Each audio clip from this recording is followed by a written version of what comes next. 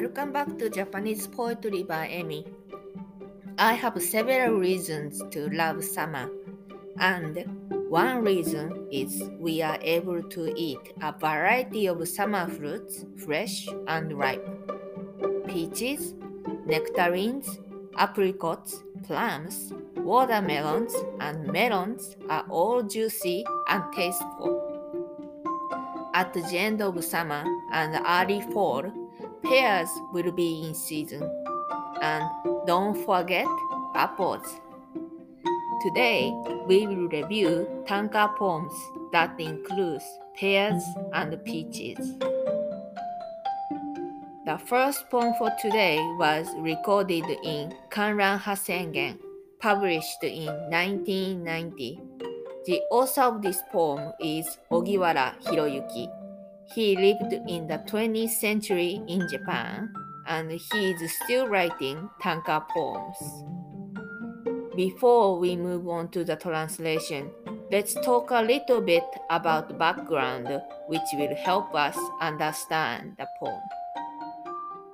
When you bite a peach with your teeth, and if it's a white peach especially, the peach feels soft and cushy. On the other hand, when you bite a pear, the pear feels crunchy. Let's keep this difference in mind while we enjoy this poem. Translation of the poem is as follows.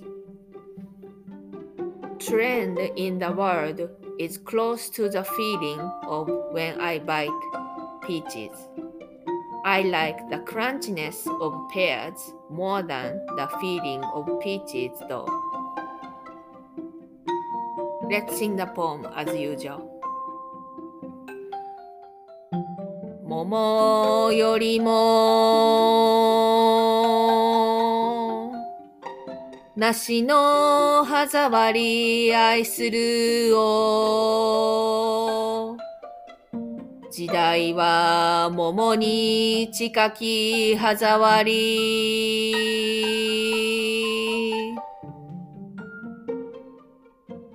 What is a trend which is close to the feeling of peaches when you bite?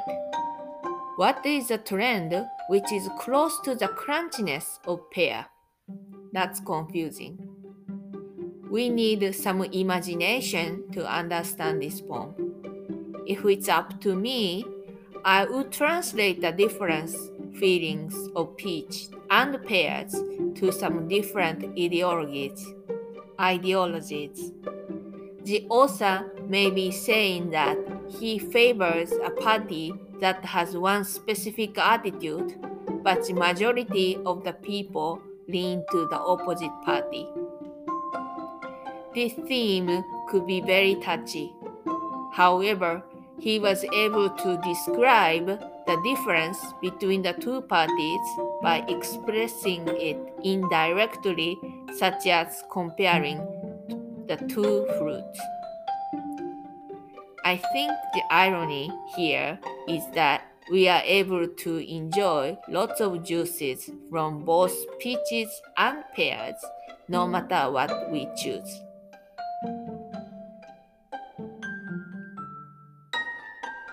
Let's move on to the second poem for today. The poem was recorded in Kurotsuchi, published in 1921. The author of this poem is Wakayama Bokusui. He lived in the 19th to 20th century in Japan. Let's start from the translation. There are crickets making noise loudly at midnight. I'm eating a pear. There is lots of juice dropping off the fruit. Let's sing the poem as usual. コオロギのしとどに泣ける真夜中にくなしの実のつゆは足りつつ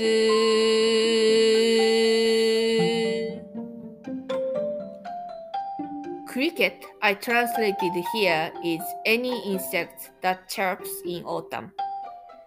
The author is eating pears at midnight. Why midnight? He may have become hungry at that time. Or he may have wanted to hide and eat the pear while his kids were sleeping. At midnight, many people are already in bed. People are so quiet that the sounds of crickets seem even louder. 梨の実のつゆは足りつつ meaning there is lots of juice dropping off the fruit. This phrase tells us how tasty the pear was. Yum. It seems he is enjoying me time. Let's conclude this show by singing the poems for today. 桃よりも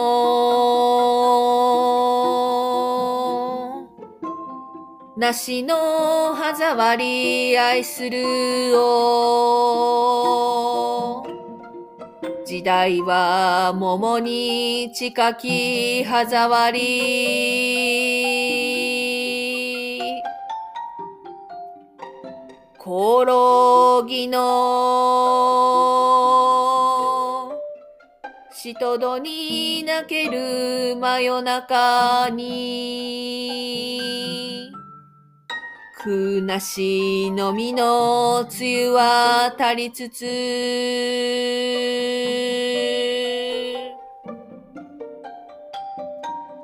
This is Emi. Thank you for listening. Have a good day.